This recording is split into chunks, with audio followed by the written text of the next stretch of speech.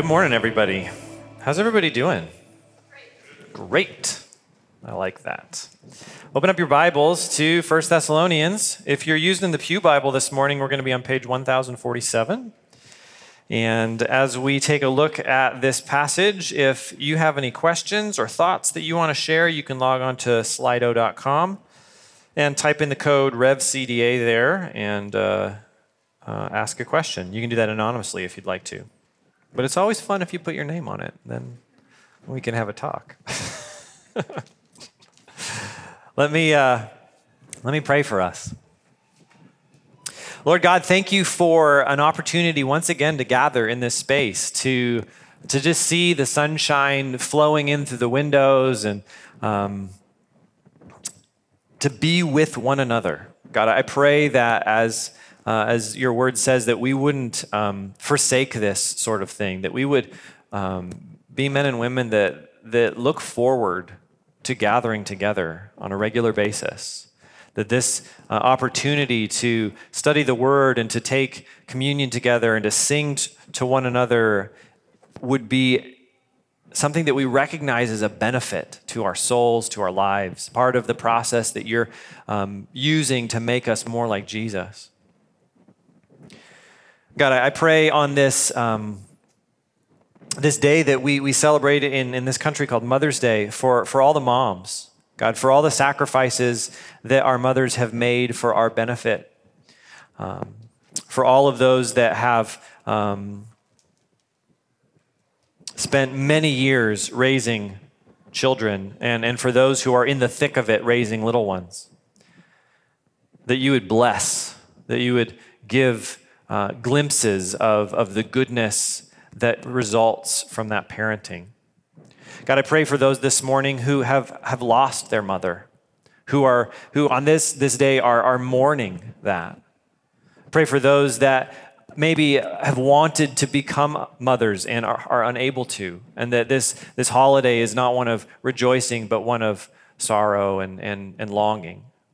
God, I pray that you would just be in the midst of those hearts as well, with comfort and peace by your Holy Spirit.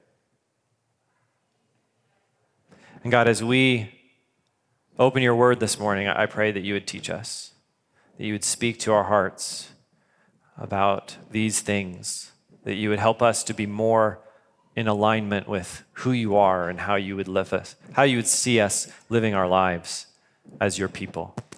In Jesus' name, amen. So, there are a lot of really great rides at Silverwood, but the worst one, does anybody know what the worst ride at Silverwood is? And this is not subjective. There's only one right answer. Oh, and it's not that. No, that's fun. If you want to get wet. It's the cars. It's the cars on the track with the little steel rod in the middle, right? You know why it's terrible? Because those cars are so out of alignment that you have to grab the wheel and constantly push pressure on it to get it to go straight. They're not fun at all. Maybe, yeah, it's true. Maybe it's all of your cars. Maybe you're well practiced in this. There is this problem when you have to fight to go straight, right? And as we read chapter 4, the first part of chapter 4 of the book of the Thessalonians, Paul is beginning to shift from this long period of thanksgiving to kind of zeroing in on some things that he thinks the Thessalonians need to be aware of. They're pretty new followers of Jesus. Paul taught them a lot, but he had to leave town in a hurry, and he sent Timothy to see how they were doing. And we can assume that Timothy came back with a report. Hey, the Thessalonians, they're doing really well. They're doing great here and here and here, but there's a couple places that they're just a little bit out of alignment. They're following Jesus, but they're starting to drift a little bit. And so Paul is going to talk about two things this morning, two big bucket issues that he thinks the Thessalonians need a little bit of course correction on. And it's not a lot, because he says in a couple places, hey, you're doing it. You're going. You're walking with Jesus. Now just do it even more. Just keep it up. But maybe he senses that they're just a little bit out of alignment with their walk with God, and it's just kind of hard to keep going the right direction. And I wonder if maybe that would be the same thing that he would say about our lives today. So as we start this chapter, we read, additionally then, brothers and sisters, we ask and encourage you in the Lord Jesus that as you have received instruction from us on how you should live and please God, as you are doing, do this even more. For you know what commands we gave you through the Lord Jesus. So this language, as you are doing, could also be translated as you are walking. And if you've been around the scriptures for any amount of time, you're probably familiar with this idea of walking. We even talk about this. This is one of our Christianese things, like how's your walk with God? Have you ever wondered, what does that even mean?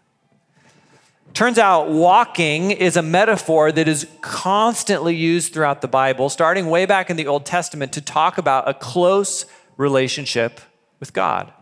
We see way back in Genesis that Enoch, one of the very first humans, it says that he walked with God, and it was a descriptor of his closeness. We hear that Noah walked with God. We hear that Abraham walked with God. And so these stories start to create this idea in the Jewish way of thinking that the way your life is ordered is the way that you walk. John Byron writes, pleasing God cannot be viewed as a series of random or even determined acts that one performs in order to receive a gold star. It is a way of living that permeates the individual to such a degree that pleasing God is no longer simply about what I should and should not do. It is who you are and the way you conduct all of your life in relation to God. The way you walk is deeply connected with just who you are as a person and how that expresses itself in the world. And going back to our car metaphor, you can drive your car and be headed toward a certain direction and constantly be putting pressure on the wheel so that you don't drift, constantly fighting that like you do at Silverwood, all the way down the road, and it can be exhausting to do that. Or you can fix that problem so that you could even let go of the wheel and continue to move straight. That's one of the favorite things about my terrible little car is that it drives real straight. I can let go of the wheel and it'll just keep on going. And as we think about some of these moral, ethical categories that we're going to take a look at here, I think it's important to think about when you approach these things, when you approach sexuality, when you approach work, when you approach generosity, what are you doing? How are you handling that as you move towards Christ? Are you grabbing the wheel and pulling on it tight to make sure it goes straight, or are you just kind of heading that direction? There's been some studies done on the difference between willpower and habit, and a lot of times we think that the walk that we have with God, the time that we spend directing ourselves towards a certain goal in our life with Jesus, that's a willpower thing. We need to have the willpower to pray or to love or to give or whatever the discipline is. But studies have shown that willpower is a finite resource. We can develop it like a muscle, but it will run out at some point. That's why oftentimes if you struggle with particular sins, you might find that you struggle the most in the evening because you've expended all of your willpower all day long and that bucket of energy is gone. In contrast, forming habits, becoming a certain kind of person, that doesn't require you to deplete your willpower. It allows you to go without using it, without struggling for the direction. And creating holy habits as a follower of Jesus is like driving that car with its wheels in alignment. And this is the kind of encouragement I think that Paul is giving the Thessalonians. He's not rebuking them because they're wildly immoral people. He's not saying, I can't believe you. This isn't 1 Corinthians. If you've ever read the first letter of the Corinthians, Paul's like pulling out his hair going, I cannot believe you guys. What is wrong with you? He's not saying this. He's saying, hey, you Thessalonians, you are going the right direction. You are running well. Keep it up. Get stronger. So what areas are top of mind for Paul? The first section here is about holy sexual habits. In verse 3, we read, "For this is God's will, your sanctification." Sanctification is the same word, we could say holiness.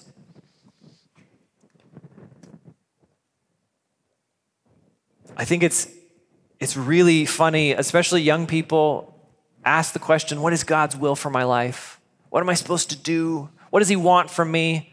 There's several places. You could do a study if you get open a web browser and search for these words, but there's a few places where God just tells you, and this is one of them. This is God's will for your life, that you be holy. Sanctification, holiness. Gordon Fee says this word group with its decidedly moral overtones belongs exclusively to diaspora Judaism and early Christianity. Nowhere in known pagan literature is anyone concerned with holiness or holy living. This means that for the Jewish people and the early Christians, this idea that you would form your life around a standard that looked like the God that you served, that was a unique thing. The pagan culture around them did not consider that important. And so just the very fact that the Christians were saying, hey, we are called to look like our God, to live lives that look like the one we serve, automatically that made them weird. I've used this metaphor before, but holiness it has to do with being set apart. And in my home growing up, we had this big wooden hutch, and then the hutch was this wooden case, and in the wooden case you opened up the case, and there was this velvet-covered bottom with all of these slots, and in the slots was all this golden silverware. Or golden, I guess it's not silverware if it's golden, is it? It's flatware, the forks and knives and things. And all of those things, they came out like twice a year. They came out on Thanksgiving and Christmas. We didn't just eat our snacks every day with these golden forks because they were holy. They were set apart for special use. And this is the identity that we're called to have as Christians. That we're called to be holy. We're called to be set apart. One place where God talks about holiness is in Deuteronomy 14. He says, you are sons of the Lord your God. Do not cut yourselves or make a bald spot on your head on behalf of the dead. For you are a holy people belonging to the Lord your God. The Lord has chosen you to be his own possession out of all the peoples on the face of the earth.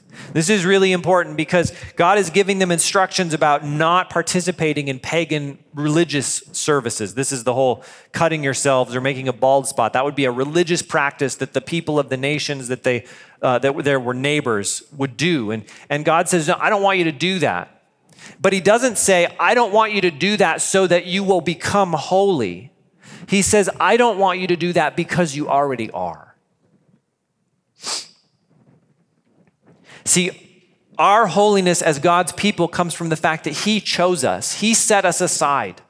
It's not something that we earn. It's not something that we have to get after. It's something that is a status that we have. Because we have been chosen by God, we are holy people. But additionally, holiness is also a way of life that we participate in. Not to earn holiness, but as an expression of that holiness. John Byron again says, the holy acts performed by God's people are because they are a people called by God to be different, not so that they can become that people. If you're a Christian this morning, you already are a son or a daughter of God. You already are holy, set apart, special. The way we act in the world doesn't make us holy. It is an expression of who we already are. John Piper says it similarly. He says, one of the ways the Bible talks about our action in relation to our standing in Christ is to command us to become what we are. For example, using Old Testament ceremonial language, Paul says, cleanse out the old leaven so that you may be a new lump as you really are unleavened. Piper makes the point that Paul says that he encourages us with the metaphor of unleavened bread to be unleavened bread. But he says you're already unleavened bread. So just be who you already are. We are holy. The encouragement is let's act holy. And so Paul says God's will for your life, church, is that you be holy. Well, what does that look like? The last part of verse 3, that you keep away from sexual immorality. One of the ways that the world criticizes the church is by mocking us for how fixated we seem to be on sex. But the thing is, one reason we often talk about sex is because the Bible talks a lot about sex. And the reason that is because the Bible is speaking to its culture. Our world has a lot in common with the world that Paul lived in. And he talked about sex because everyone in his culture was talking about sex. And this is the world that we find ourselves in. Sex is used to sell hamburgers. People are measured, their success is measured by their sexual prowess. Every second, 28,000 Americans are watching pornography on the internet. We've created whole categories of identity that are wrapped up in our sexuality and our experience of sex. And we've made them the primary identity marker for who we are. The reason that sex is such a big deal for the scriptures is because it's such a big deal in our culture. Byron says, one cannot be faulted for thinking that Paul was a bit preoccupied with other people's sexuality. It seems to surface in just about every one of his letters. In fact, he has more to say about it than Jesus. But this is symptomatic of Paul's realization of just how powerful of a force sexuality can be and how quickly it can destroy the lives of individuals and communities when it is not controlled. Sexuality is a powerful force, and it is deeply connected to who we are as human beings. Our sexual identity and sexual expression shape us in ways that we don't always even understand. Shane Wood says God and Satan target sex because they understand that sex is an essential tool for understanding the incarnation, for understanding transformation, and for understanding divine union. In some ways that are deeply intuitive to us, but also not on the surface, we don't always grasp them with our understanding. Our sexuality teaches us profound things about God. So what is Paul's command to us regarding our sexuality? He says in verse 4, each of you knows how to control his own body in holiness and honor, not with lustful passions like the Gentiles who don't know God. The first thing that Paul says is we should be people that exercise self-control. Control your own body. This is way outside of normal for his culture. Greco-Roman culture was very much not into self-control. While this advice should and is applied to women as well, in Paul's context, men had virtually no restrictions on their sexual behavior. Demosthenes, who is a philosopher of the time, says, mistresses we keep for the sake of pleasure, concubines for the daily care of our persons, but wives to bear us legitimate children. Men were allowed to and expected to be able to satisfy their sexual desires anytime that they wanted. And if you were wealthy enough, if you could afford it, you could do that. And Paul says something radically different here. He says, no, you should be self-controlled. As we think about applying this to our culture, the idea that men and women should be able to satisfy their sexual desires in whatever way they choose, whenever they want, like that's the world we live in, right? We have whole industries of dating apps that are created for casual hookup culture. Internet pornography has allowed even the least wealthy among us to pursue their sexual desires whenever they want. But part of being holy, part of walking in sexual holiness, being set apart for the Lord, is recognizing that your sexuality actually doesn't belong to you. It belongs to God. We talked about this back in our Genesis study when Abraham got circumcised. If you remember that Abraham misused his sexuality and he harmed his slave Hagar. And then we won't get into all of the messiness of that situation. But the very next thing that happens is God reveals himself to Abraham in the covenant of circumcision and basically says, this part of your body that you've done bad things with, it belongs to me now. I'm going to be in charge of this. And Paul encourages the Thessalonians that if they have the Holy Spirit, they are not enslaved by lust. The Christian has the power to deny himself or herself and experience a supernatural self-control that those outside of Christ don't have access to. We just finished a series going through the fruit of the Spirit in youth group. And the last one in the list is self-control. And so before all the kids showed up, I got a bunch of candy, little like peppermints and Tootsie Rolls, all the cheap stuff, And I laid it all out on the table. And immediately all the kids showed up and were like, what's this candy about? Can I have a piece of candy? Nope. Can't have a piece of candy. And they're smart. We're talking about self-control tonight, aren't we? Yeah, we are, yeah. But one of the things that we mentioned when we were working through this idea was that self-control requires access. Self-control is only activated when you have access to the thing that you want. If I hadn't brought the candy, if it wasn't out on the table, no one would have been like, man, I really want a piece of candy. It wouldn't have crossed their minds. But because it was out in front of them, they all of a sudden had a choice to make. They could indulge their desire for the candy, or they could exercise self-control. And they were only given that choice because the candy was there. And so just like the Thessalonians living in a sex-filled culture, we live in a sex-filled culture where we have access to all of these things. And God calls us to self-control. And he says, don't act like the Gentiles, the non-Jewish people who don't know God, right? There's this category of people who we would say people who are not Christians.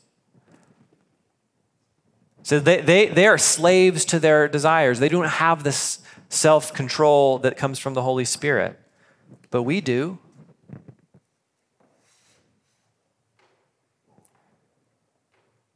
And Paul says the reason why they live this life is because they don't know God. Our theology flows into everything else that we do. It's a pretty famous quote by A.W. Tozer. What comes into our minds when we think about God is the most important thing about us. The Christian sex ethic is self-sacrificial, one man, one woman, lifelong commitment to love and partnership as an expression of not just a good relationship, but actually how God sees his church. Listen to Paul again in Ephesians. For this reason, a man will leave his father and mother and be joined to his wife, and the two will become one flesh. This mystery is profound, but I'm talking about Christ and the church. In some way that we can't fully understand, God's plan for our sexuality is a picture of the way he loves and pursues and cares for his people. And this way of living is something that should make us radically different from the world around us.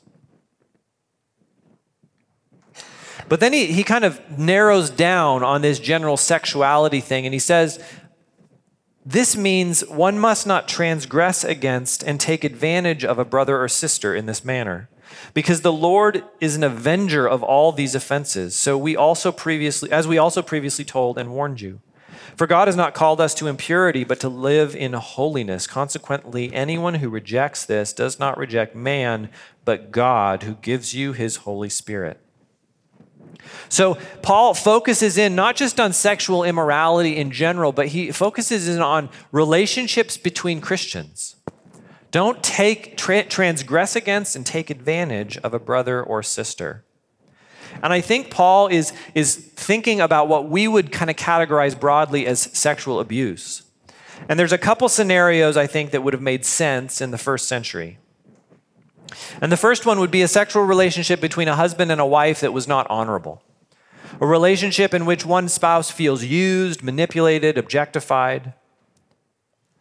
See, a Christian sexual relationship between a husband and wife is supposed to be mutually self-giving, loving, and respectful. Neither partner has the right to act on sexual lust against the will of the other sexual partner. The fact is, 10 to 15% of married people, men and women both, have been coerced into sex by their spouse. And this is not okay. Paul says in 1 Corinthians, a wife does not have the right over her own body, but her husband does. And some people strangely stop there.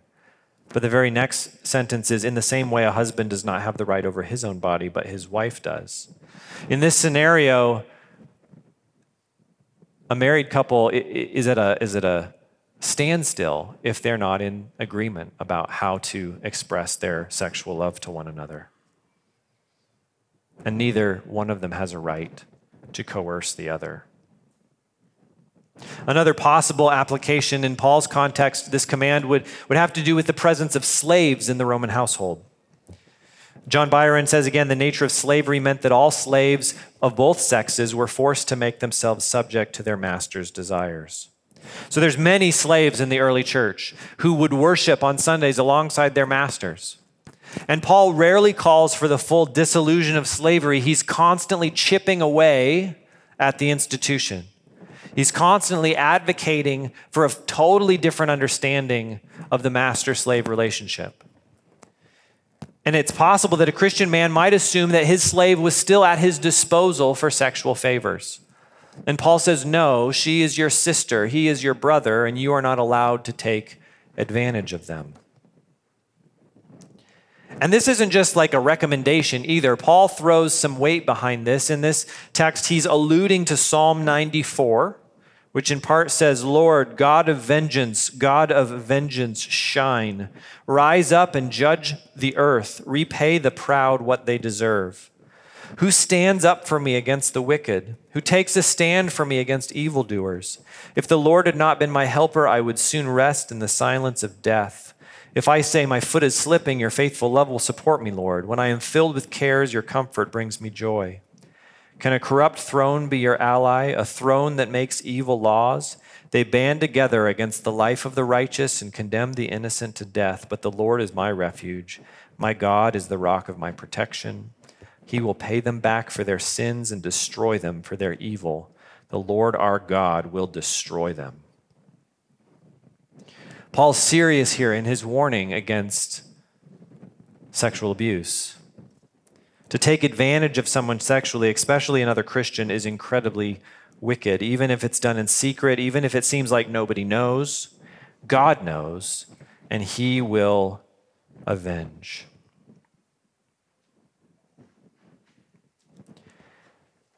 And then Paul pivots, maybe a little abruptly. But this is just, again, that Timothy's probably brought back a report. Hey, these are some things that the Thessalonians are a little, might need a little talking to about.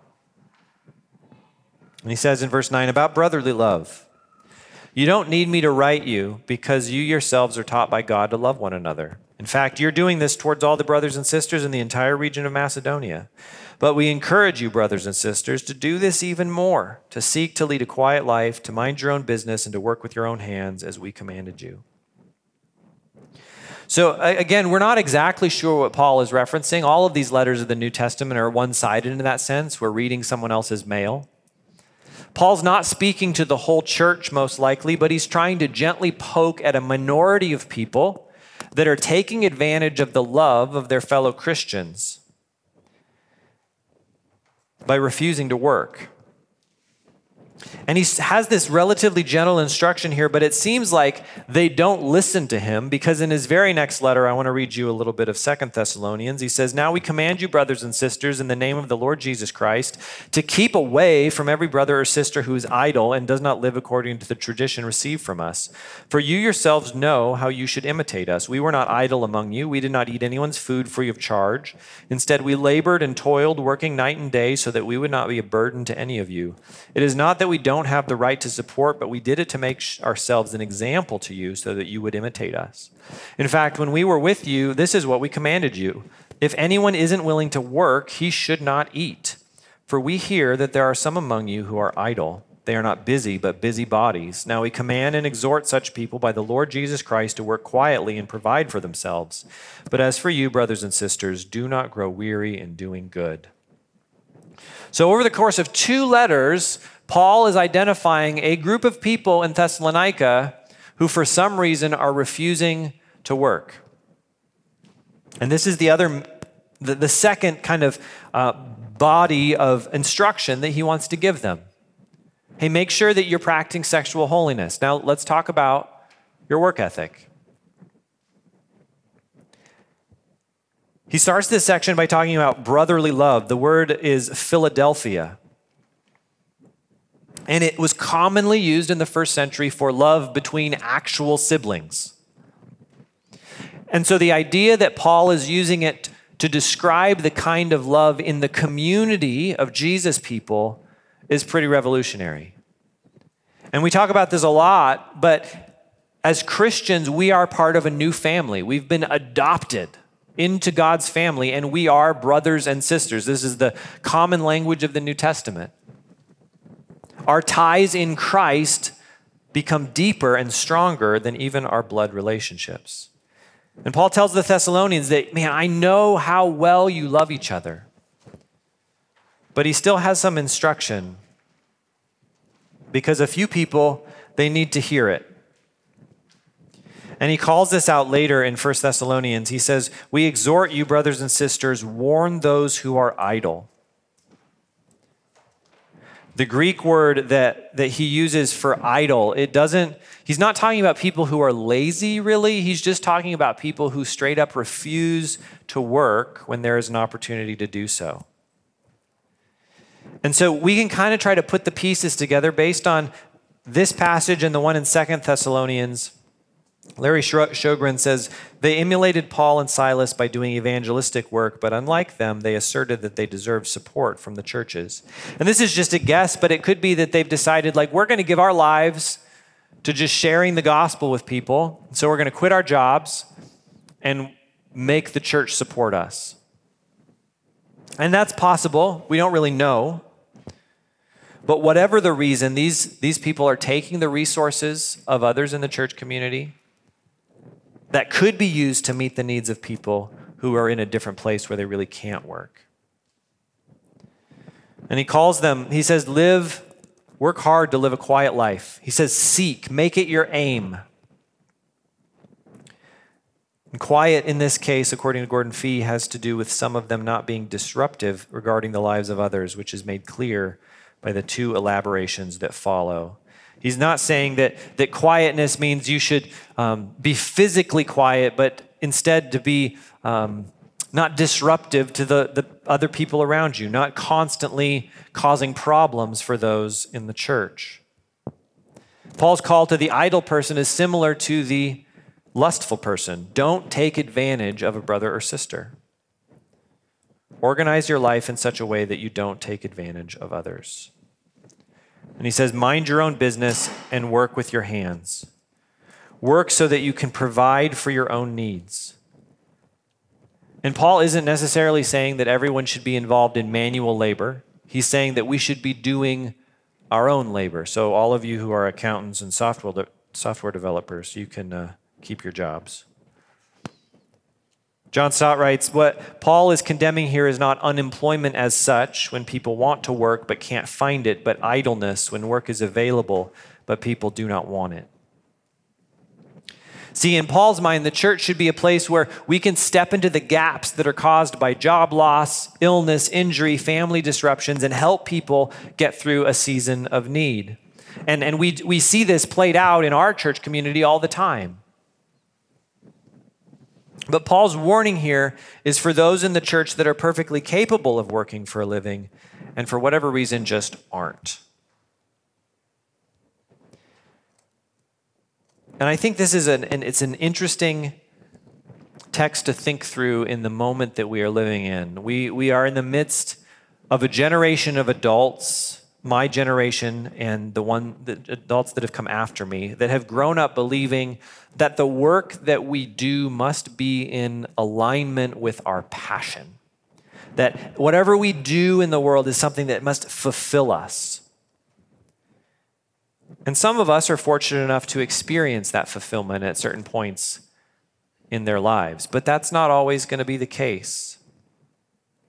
And for those of you that are maybe younger here this morning, in your 20s, you're probably going to experience both sides of this as you progress in your work life. You're going to have jobs that you love and are so wonderfully fulfilling and joyful, and you're going to have jobs that are just terrible and suck your life from you. But you're still called to work. Some of you may grow up for the rest of your lives and never make a living doing the thing that you're passionate about. And that's okay. Kevin DeYoung, in his book, Just Do Something, which I highly recommend, he says, it would be a good exercise to ask your grandparents sometimes if they felt fulfilled in their careers. They'll probably look at you as if you're speaking a different language, because you are. Fulfillment was not their goal. Food was, and faithfulness too. Most older folks would probably say something like, I never thought about fulfillment. I had a job. I ate, I lived, I raised my family, I went to church, I was thankful. And again, I would say that's probably true for some of you in this room that are a little bit older, that you resonate with this idea that, I just had to go get a job and I didn't really think about what fulfilled my passion. I needed to put food on the table. Work like this, which supports your needs, and when there's extra, allows you to help meet the needs of other people, that's a good thing. It's a holy thing. Remember, this is God's will, your holiness. And one of the ways you experience that is through a healthy understanding of work. Tim Keller says, in short, work, and lots of it, is an indispensable component of a meaningful human life. It is a supreme gift from God and one of the main things that gives our lives purpose. But it must play its proper role, subservient to God. It must regularly give way not just to work stoppage for bodily repair, but also to joyful reception of the world and of ordinary life. Keller's comments are helpful, I think, because we can just as easily swing away from not working hard to making work an idol. Making sure we are following all the right hustle culture influencers and working long hours to make our first million, right? And that's the culture of death. I got rid of almost all my social media, but I've still got LinkedIn for some reason, and I don't understand LinkedIn, but I skim through it every once in a while. And there was a post by some business influencer, and I forget what he made. He made something. And he was bragging about how much time he skipped out on his family. He was actually bragging about missing dance recitals and family dinners, how he wasn't ever on vacation. Why? Because the thing that he made was going to live forever. Gosh, that's so stupid. But it had so many likes. Yeah, I want to make a widget that outlasts me when I'm gone. See, the truth is, it will not outlast you. You will be around a lot longer than that. We have to be people that work hard, but don't idolize our work. And that takes balance. But then look at what he says is part of the reason for this. Verse 12, so that you may behave properly in the presence of outsiders and not be dependent on anyone. It sounds really holy to say that you don't care what other people think. It's just, I'm just going to do what I think is right, and who cares what people say? But Paul says that you should care. that an attitude that doesn't think about those outside the faith will quickly harm the witness of the gospel. Multiple times in his letters, Paul writes to churches and says, hey, you need to be aware of how non-Christians are viewing you. You need to understand how the world outside sees the church. And it's a gospel issue. It matters so much to the people that don't know Christ. Because here's the reality. If you're a Christian here this morning, you believe a message about a man who was dead, who stopped being dead. You believe that an immaterial being who is somehow also the same as that man, but also different, lives inside of you and gives you supernatural power.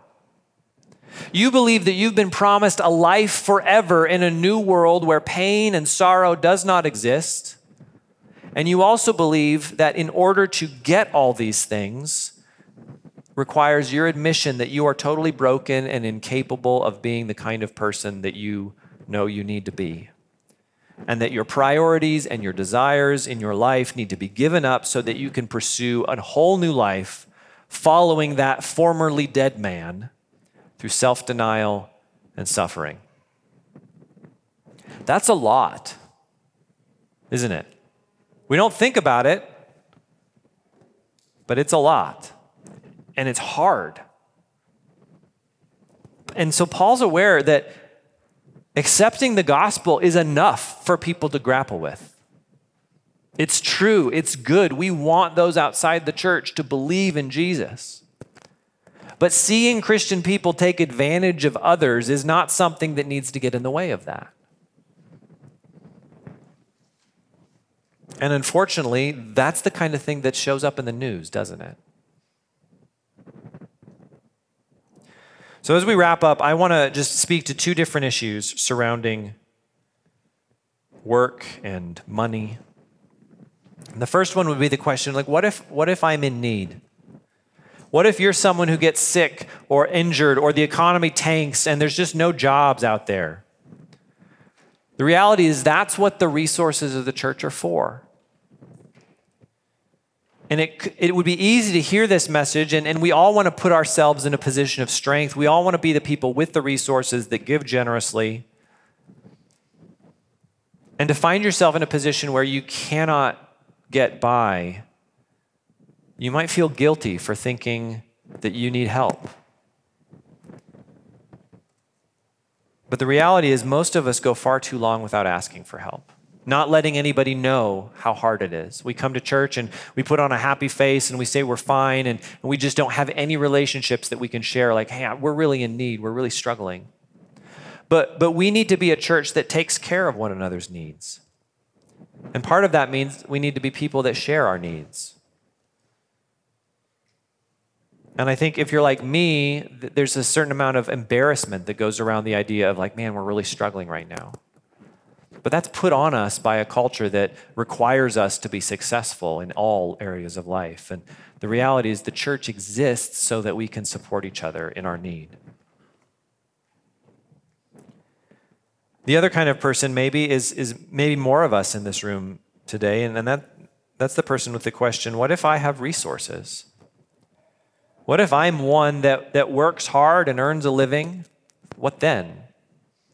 And this is a hard one for me because I feel like, I was talking with my wife this week, I feel like we're generous people.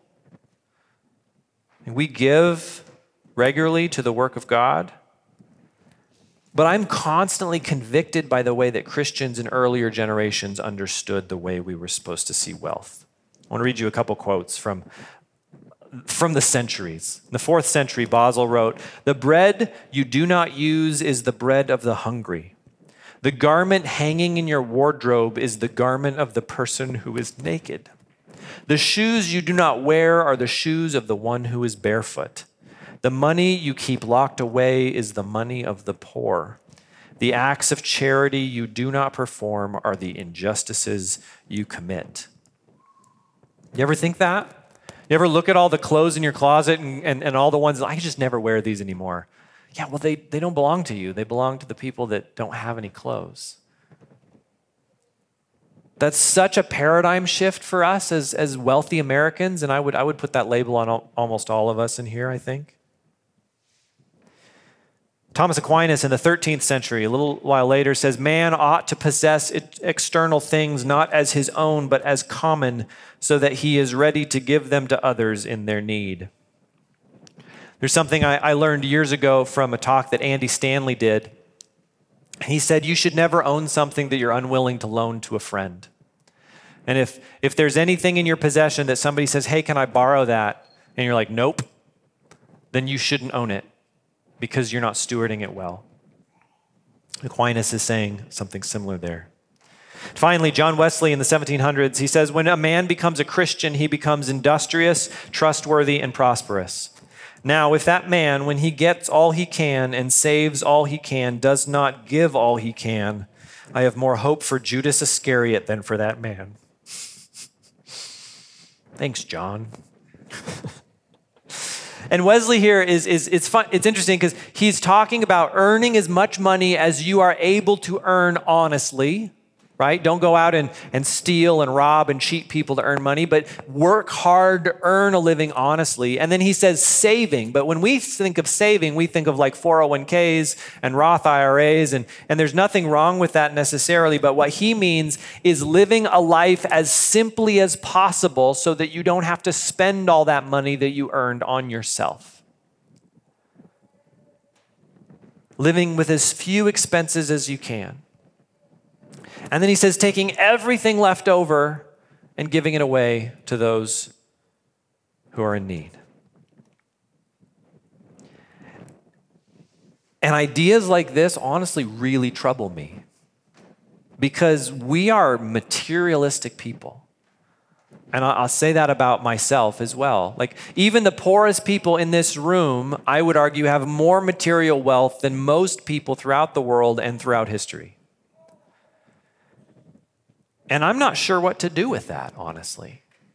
Part of me reading these ideas about how these ancient Christians understood the call to generosity, part of that energizes me. Part of that wants to make me sell everything I own. My wife usually calms me down when I get in that mood.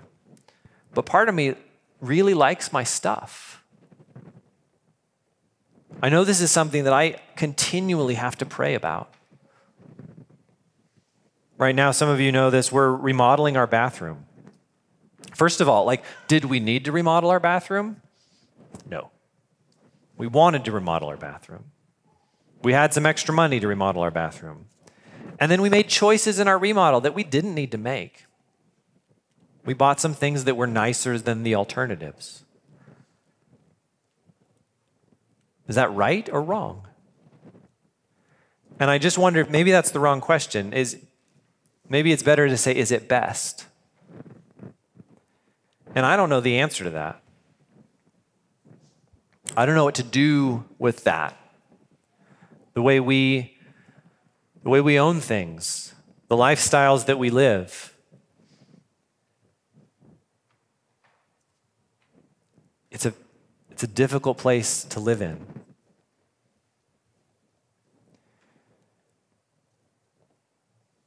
There's a tension there that's hard to shake. And I think it's good for us to kind of just live in it for a little while and ask some hard questions about the choices we make with our money.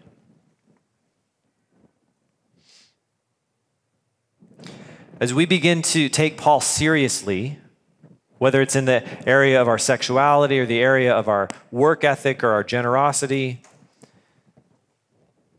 maybe it feels like this road of holiness that we're being called to drive down is impossible because of how out of alignment we are.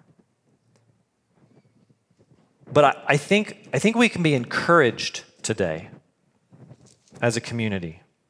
I think we can be encouraged just like the Thessalonians are encouraged. Paul says it. He says, hey, you guys, you are doing this. You are living this life. The Holy Spirit's call on you is being fulfilled in so many different ways. Keep it up. Keep going. Make progress. Paul says to the Philippians, he says, "Therefore, my dear friends, just as you have always obeyed, so now, not only in my presence, but even more in my absence, work out your own salvation with fear and trembling. For it is God who is working in you both to will and to work according to his good pleasure." So there's this dual reality that the Holy Spirit that lives inside of his people is pushing us on, is energizing our walk. But we're also called to come alongside and to walk with him, to make choices, to think deeply about these things, to not just put our lifestyle on autopilot, but to continue to ask questions. How am I living my life? Am I measuring up to the call that Christ has for me? In what ways do I need help? In what ways have I not fully internalized what it means to follow Jesus? And I'm still like fighting with the steering wheel.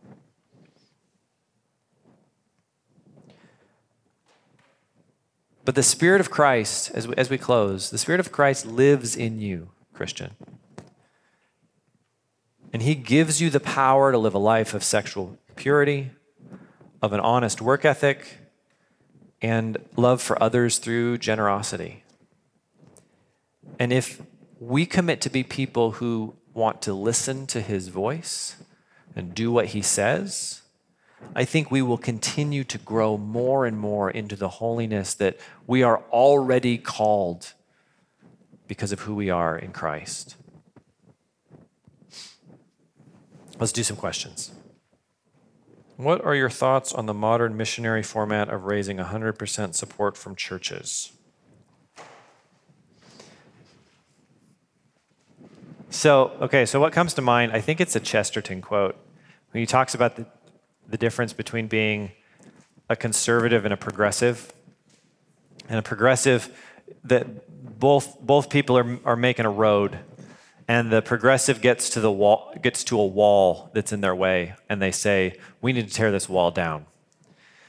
And the conservative gets to the same wall and says, we should probably figure out why it's there before we tear it down. And I wonder if this is this kind of issue. Because my gut instinct tells me that, like, it's probably not healthy,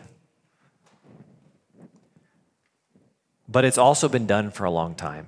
And I don't know enough about it to know whether or not it's a fruitful way of doing kingdom work. I do know that we have missionary partners, the Hermans, who serve in Indonesia, and they, because of a variety of circumstances, their funding has fallen short in the last year. And they're really struggling. And because of the way foreign ministry often works, they're not allowed to get a job to cover that. And they rely on the support of the churches that send them. And so they're in a real hard spot because of they've lost funding. And what that means is when they come back into town, they're going to have to go from church to church to church to church asking for money in order for the gospel to go forward in their context. And I don't like that either. So I don't have a good answer for that question, but I think there's always room to ask questions about why we do the things we do and if there's a better way to do it. At what point do you ask for money when you still have resources of your own? Do you sell every unnecessary item you own before asking for help? I don't think so. I think we have a culture, and hopefully this is something that we are pushing back against in our church. We have so many kind of ask no questions financial resources. You can go to dozens of places in our community for help with food or rent or utilities, and you fill out a form and you get a thing, and they pay for your bill. And I think there's something about that that's pretty broken in that there's really no relational connection to it. And I think what Paul is assuming about the Thessalonian church is that these people are really deeply relationally connected. So if you're in a situation where your financial resources are stretched, my hope would be that you would have relationships that can help you walk through those things and kind of figure out how best to move forward. And I know that's kind of vague, but all of these things are really individual. But if nobody knows that you're struggling, and it's because I haven't, sold the last of my grandmother's china yet, like maybe you should talk about it. We're going to take communion like we always do. And I think, I don't want to get too weird and mystical, but I've come to believe that there's something about the communion meal that we take together that does something for us. That it's more than just this like weird snack that we have. But that Jesus promised his presence in a special way in the communion meal as we remember his sacrifice for us. And I don't pretend to really understand that. But as you come to the communion table, as you reflect on how the Spirit of God has worked in your heart this morning, maybe you've been encouraged, maybe you've been challenged,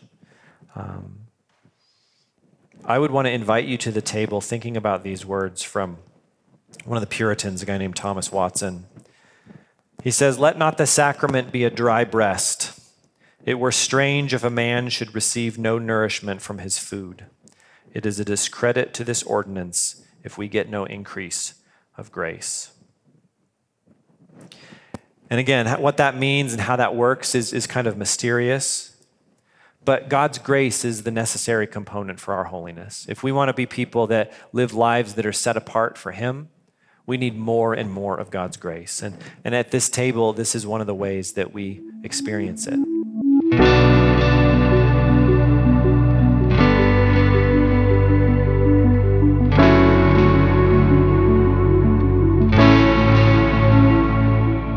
You've been listening to the Revelation Church Coeur d'Alene podcast.